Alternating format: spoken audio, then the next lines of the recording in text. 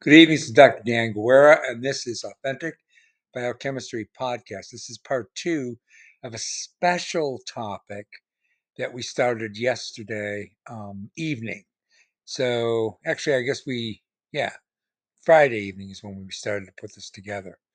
At any rate, without any further discussion on that matter, let me get started.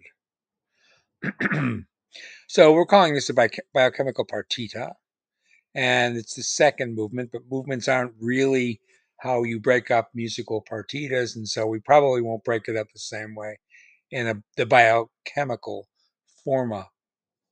But I'm going to subtopic this cellular necessity and the principle of sufficient reason as applied to biochemical pathways.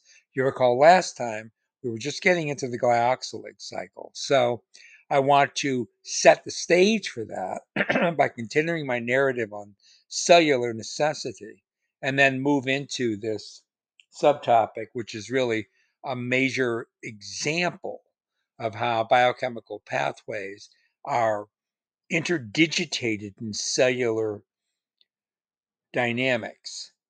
And by describing that, it allows me then to open up the larger question about why are cells necessary for living systems, which is what we were doing last time we occupied our time with it. So, must the cell exist for life? Now, for life, I say that answer is unequivocal because cells are universal and they are necessary.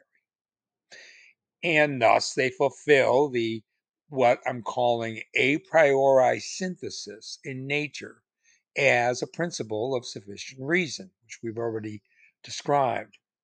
Now, you could examine any of the metabolic pathways in the cell, and you might find that none of them stand uniquely necessary, but they are nevertheless coherently and foundationally required via what I'm describing as a mutualistic pseudo contingency, obtaining, of course, a network of integrated and, cross regulated energy coupled biochemical instantiations. So that's not a reductionist perspective, by the way. In fact, there's no evidence to support the concept of multiple contingencies relying on only one necessity. That is a unified event in and of its own absolute agency, unless you're prepared to call that event ordained as living. Okay, so I think this is obvious since there are many different classes of cells that exist, but none of them in any particular system outside of that system, excluding the system, are necessary. That means for other systems. And of course, there are scores of autonomously replicating biological genera and species. So, in the deeper sense of cellular metabolism, all pathways must function authentically, regardless of potential redundancy. So, in the range of viable alternatives, each must contribute to the system according to the mechanisms that are inherent to the presentation of their involvement. Involvement where? In the cell. Involvement when? In cellular metabolism. So I would say paradoxically, biological reductionism is at foundation an argument for grand, albeit evolutionary, design. The design of basic molecules, otherwise known as their structures and functions, require a certain architectonic. So, in this argument for biological reductionism, all of the reactions and the enzymes is just one element of the features of the cell, but all the reactions and all the enzymes which catalyze them, that are, of course, translated from their messenger RNA. That is, of course, itself transcribed from its own complementary DNA sequences, are necessary for gene expression. So that's the protein component. Fatty acids are generated from low molecular mass activated, typically thioesters, ultimately transformed to oxygen esters or amide linkages to glycerol and ceramide backbones by other enzymes that are specifically translocated to subcellular, often endomembranous compartments.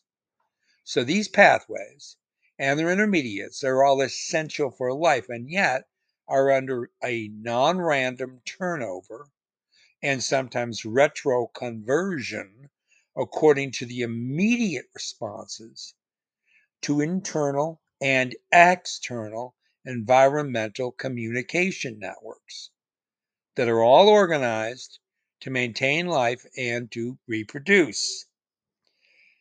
Eo ipso, all of their primary structures, which dictate secondary and tertiary structures that organize into sequential biochemical functional events, are only predisposed to unique fate with variable avenues of cellular consequence, including quiescence, autophagy, apoptosis, the multiple forms of apoptosis or programmed cell death, division, necrosis, and also the aging associated senescence.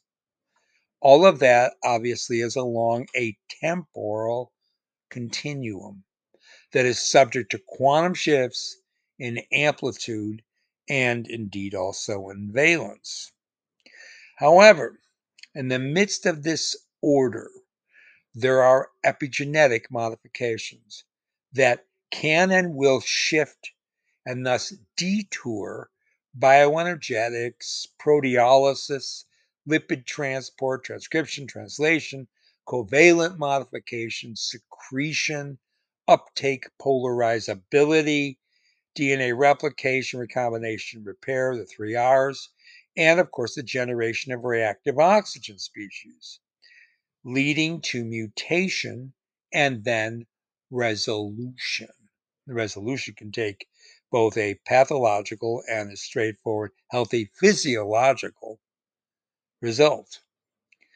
So, cellular biochemical phenomena perform as necessary for specific reaction mechanisms, and their metabolic control are a further elaboration of what we're calling inherited uncertain certainties in the form of biochemical phenomena as events. Now, having said all this, right, cellular physiology and the biochemical and biophysical processes that so obtain do not explain living. Nevertheless, we discover as scientists and uncover these systems with an ever-increasing finer lens, failing to admit very often this is all at the phenomenological level. Therefore, I reject reductionism, since the argument in favor of that hypothesis requires that the simplest structures and indeed events they obtain would need to be sufficient to explain life.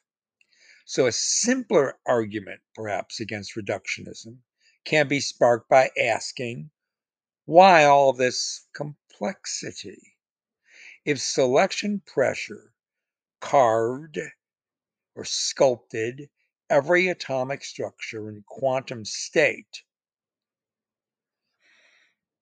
shouldn't there be an elimination of any or perhaps all variation that isn't necessary for function? Yet, this is not what we observe in the world. molecular variation is as florid as species diversity, and individuals within species obtain an even greater depth of differences. Consider identical twins. So, in my way of looking at it, think about the probability theory. Life is non random, non certain, and hyper variable. What of life itself? Is life necessary? And what does that even mean? Necessary for what? How to answer that question? Well, one way is to ask if there is sufficient reason for the existence of living systems. Now, of course, outside or bracketing off a theological discussion, the answer is compellingly obscure, especially at the scientific level, especially since we don't have a control group. We would need another Earth that has its proximity to its star and a local moon for gravitational forces that has evolved some 4.5 billion years with identical electromagnetic radiation frequencies and abundant available liquid water. Now, even with that as a control in our hypothetical deductive analysis to answer questions about origins of living systems, it would only be one other sample, and indeed could only be examined after the entire 4.5 billion years of existence, much like what we do with living systems on our planet. So let's leave that, let's bracket that whole discussion off and go back to the glyoxylate cycle. And we will see that almost all other living systems, excepting certain multicellular animals, possess that cycle. Planta, Monera, Archaea, Protists, and fungi all have the glyoxylate pathway. Not the case animals. Okay, so that's an interesting question you could ask. It's a way of getting at the whole story of the life process. So remember real quickly, when you digest lipids, there are typical lipids you take in will include triacylglycerol, phospholipids, sphingolipids, cholesterol esters. Most of all of those lipids will ultimately be emulsified with bile salts and make it into the small intestine. There, the primary products of the early stages of digestion are going to be free fatty acid, 2-monoacylglycerol, free cholesterol, and then remaining fragments of phospholipids. That's just lipids we're talking about here. So that triacylglycerol is going to be remodeled after removing 2 fatty acids from it. Now, those are lipase-mediated activities. Lipases are secreted by the pancreas and to some degree by the liver. So the liver and the pancreas are sending out bile salts and lipases and glycosidases and proteases to break down the initial foodstuffs that make it as far as the small intestine.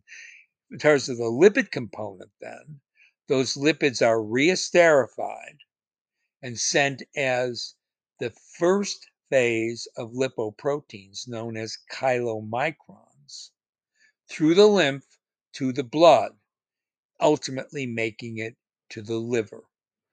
Okay, so that's a very brief summary. Now, what we're talking about here is from triacylglycerol, you make free fatty acid and glycerol. That free fatty acid can be used depending on the state of the dietary function of the animal. It can be used for beta oxidation of fatty acids in the mitochondria, particularly in the hepatocyte. and then onward to ketogenesis, making acetoacetate and beta hydroxybutyrate. The glycerol that's left behind from the lipase activity, of course, can be phosphorylated to L-glycerol 3 phosphate via the glycerol kinase, and then ultimately oxidized to dihydroxyacetone phosphate.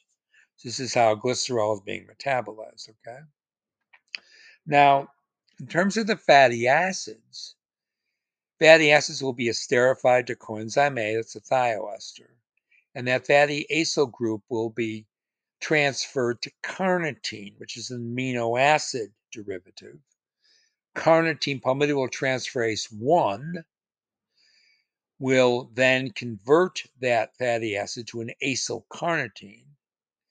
It will be transferred via the carnitine carrier protein, or CCP, into the matrix of the mitochondrion, where the acylcarnitine will generate in the process of carnitine palmitoyltransferase 2 activity acyl-CoA in the matrix. Now, the reason you can't take acyl-CoAs from the cytoplasm and just move them into the mitochondrial matrix for beta oxidation is because coenzyme A and its thioesters will not move through membranes because of the critical micellar concentration effect of CoA and its esters.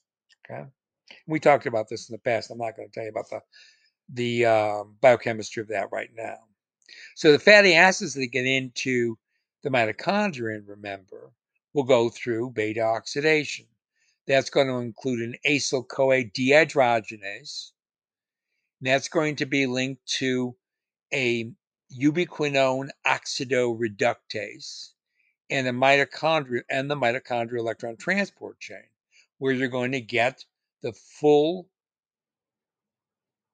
reduction of molecular oxygen to water, and you're going to make 2 ATP just from that initial dehydrogenase reaction.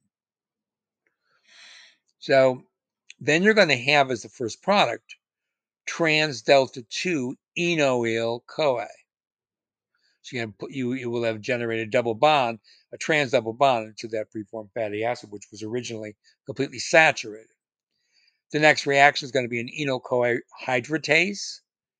So that's going to generate 3L-hydroxyacyl-CoA, which will then go through the next dehydrogenase called 3-hydroxyacyl-CoA dehydrogenase. There you're going to make more, in this case, not FADH2, which you did in the first reaction. You're going to make NADHH+. Okay? You're going to be left with a beta ketoacyl-CoA, so the keto function, and then the reaction will be it's completely oxidized, that carbon. And now the last reaction is beta ketoacyl-CoA thiolase. So that's going to generate the first acetyl-CoA, and then the other product will be the fatty acyl-CoA 2 carbon shorter. Okay, this is how you generate the reducing power, FADH2 and NADH, during fatty acid oxidation.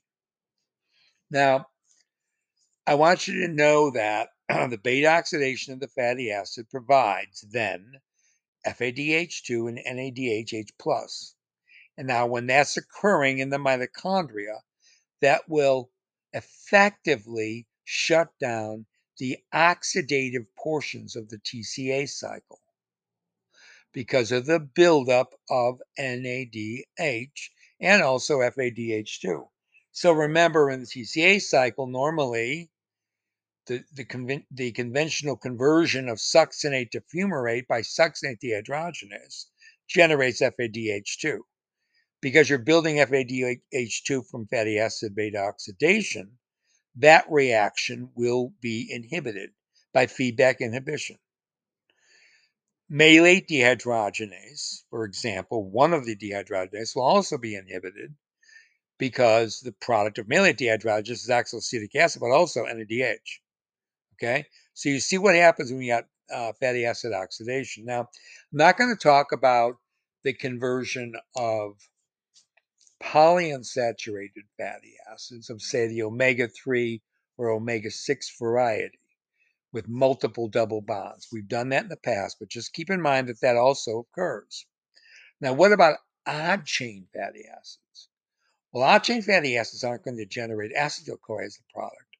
They will go through a beta oxidation all the way down to propionyl-CoA. That's a 3-carbon acyl-CoA. But propionyl-CoA will react with ATP and carbon dioxide via the propionyl-CoA carboxylase.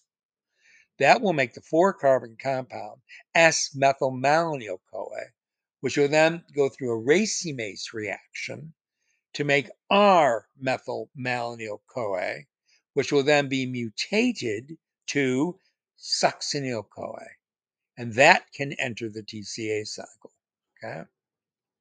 Now notice we haven't described the production of oxaloacetic acid here because of the shutting down of the dehydrogenases. So the acetyl-CoA that's being generated in the mitochondria will not be able to go through the complete TCA cycle to make OAA to potentially contribute to the malate aspartate shuttle, leading to cytosolic gluconeogenesis. So all the carbon generated from fatty acid beta oxidation, be it even chain fatty acid, which is much more common in the diet, like 95% or 98% of the fatty acids you are consuming are going to be of even chain. None of the acetyl-CoA is going to make it into gluconeogenesis because you're not going to have any carbon leaving the mitochondrion for that process to occur. OAA being a good substrate for the initial reactions of cytosolic gluconeogenesis, of course, because of all the blockage of all the dehydrogenases that are TCA cycle dependent. Okay, you understand that? All right. So that's why the carbon doesn't leave the mitochondria, in case you've ever wondered. Rather, you're going to make ketone bodies with that acetate. You're going to make acetoacetate, D-beta hydroxybutyrate, and of course some spontaneous production of acetone. Okay. So let's put this together. In the liver mitochondria, fatty acids and also some amino acids, which are of course ketogenic, right, in the degradative pathway, will generate acetyl-CoA, and 2-acetyl-CoA will react in the enzymatic mechanism known as ketothiolase, where you generate the 4-carbon acetoacetyl-CoA and free coenzyme A reduced, CoAsh. Acetoacetyl-CoA will then be transformed to hydroxymethylglutaril-CoA. That's HMG-CoA. And that enzyme is HMG-CoA synthase, and that will pick up one more acetyl-CoA. Okay? Now, hydroxymethylglutaril-CoA will go through a lyase reaction, losing an acetyl-CoA, and therefore the thioester linkage, making now back to the 4-carbon acetoacetyl. And now you'll just have acetoacetate. That is a ketone body, right? Acetoacetate. So you went from 2 acetyl-CoAs to the 4-carbon acetoacetyl-CoA to the 6-carbon hydroxymethylglutaril-CoA, only to lose acetyl-CoA, but make now the free acetoacetate. One more reaction, acetoacetate can be converted to beta-hydroxybutyrate by an NADH-dependent enzyme known as beta-hydroxybutyrate dehydrogenase, further utilizing some of that NADH coming from beta oxidation, okay, generating some NAD, which is necessary to drive the beta oxidation, right? So you will then make beta-hydroxybutyrate. That's the second major ketone body. Acetoacetate, beta-hydroxybutyrate, no longer thioesters, make it to the bloodstream, and they can go to the mitochondria, for example, of the muscle or the brain or other peripheral tissues. Once there, the beta-hydroxybutyrate is going to be reduced back to acetoacetate via the beta-hydroxybutyrate dehydrogenase. Okay. Now, the acetoacetate is going to be converted to acetoacetyl-CoA by the reaction of thiophorase, which uses succinyl-CoA to transform into succinate. So acetoacetate back to the coenzyme A thioester, making acetoacetyl-CoA. Acetoacetyl-CoA, then a ketothiolase reaction, introducing free coenzyme A reduced, will bring you back to 2-acetyl-CoAs. And in that muscle tissue, those acetyl-CoAs can enter the TCA cycle. Okay, for generating NADH and FADH2 for those muscle cells or brain cells that generate ATP, right? Not to generate glucose. You're not getting gluconeogenesis in the muscle or the brain. No, you're getting direct oxidation of the NADH and FADH2 for what? For ATP synthesis via the electron transport chain, the 5 complexes, right?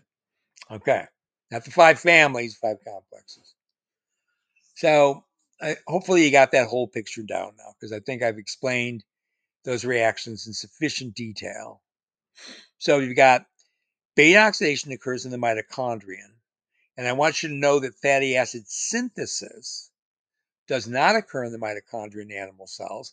It occurs in the cytoplasm, right? So in the cytoplasm, rather than using coenzyme A, you use acyl carrier protein as the group phosphopantothioene thioester during fatty acid synthesis. And you're using NADPH as the electron donor. Because remember, this is reductive biosynthesis.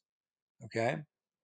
So that's a very important one. Other difference between beta oxidation and fatty acid biosynthesis, or FAS, fatty acid synthesis, is you're not starting with just acetyl CoA, you're making malonyl CoA via that very important rate limiting enzyme which starts fatty acid synthesis. There's 2 isoforms of it, of course, but the major isoform for fatty acid synthesis is, of course, acetyl-CoA-carboxylase, cytosolic, acetyl-CoA-carboxylase, which is under the control of citrate and polymerization, among other things, such as phosphorylation. The acetyl-CoA-carboxylase is going to generate malonyl-CoA, and you need to make malonyl ACP to charge the fatty acid synthase so that you can start building up C2 units.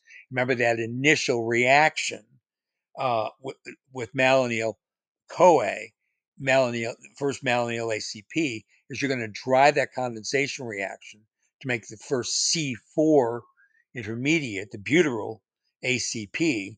That's going to occur by the loss of that CO2 that was fixed on the malonyl for malonyl CoA synthesis by the carboxylase, the acetyl carboxylase. You see, that's what drives that reaction. Let me look at my time here. Wow, 28 minutes. Okay, so I'm telling you all this background. Obviously, it's going to take another lecture or two, because I'm going to eventually show you. So this is just fatty acid beta oxidation, utilization of fatty acyl carbon to generate reducing power. Absolutely essential in eukaryotic cells, essential in prokaryotic cells. So remember, we're trying to build up what satisfies the principle of sufficient reason for cellular metabolic pathways. And I'm going through some of them now. Fatty acid oxidation, obviously. TCA cycle, obviously. Glycolysis, obviously. Gluconeogenesis, for the synthesis of glucose from non-lipid precursors in animal cells, absolutely. Okay? But eventually we're going to talk about the glyoxylate cycle. I'm going to show you how that is a roundabout way of getting most of the TCA cycle satisfied. But in the final teleology of the glyoxylate cycle, you're going to be able to generate fatty acyl carbon for gluconeogenesis. And no, that does not happen in animals. So there's an answer already to part of the question. Are all these metabolic pathways we talk about essential for all cells? No, and certainly not for all organisms. Animals don't need to take fatty acyl carbon and use it for gluconeogenesis. They can use the glycerol for it, as we were talking about at the beginning of the lecture, but not the fatty acyl carbon. Okay, so next lecture, I'm going to try to hopefully finish that and get to the glyoxylate cycle. Got a couple more things to say about intermediary metabolism. This is Dr. Dan Guerra on a Sunday evening, the 29th of January, 2023. Hoping you're enjoying this. Saying bye for now.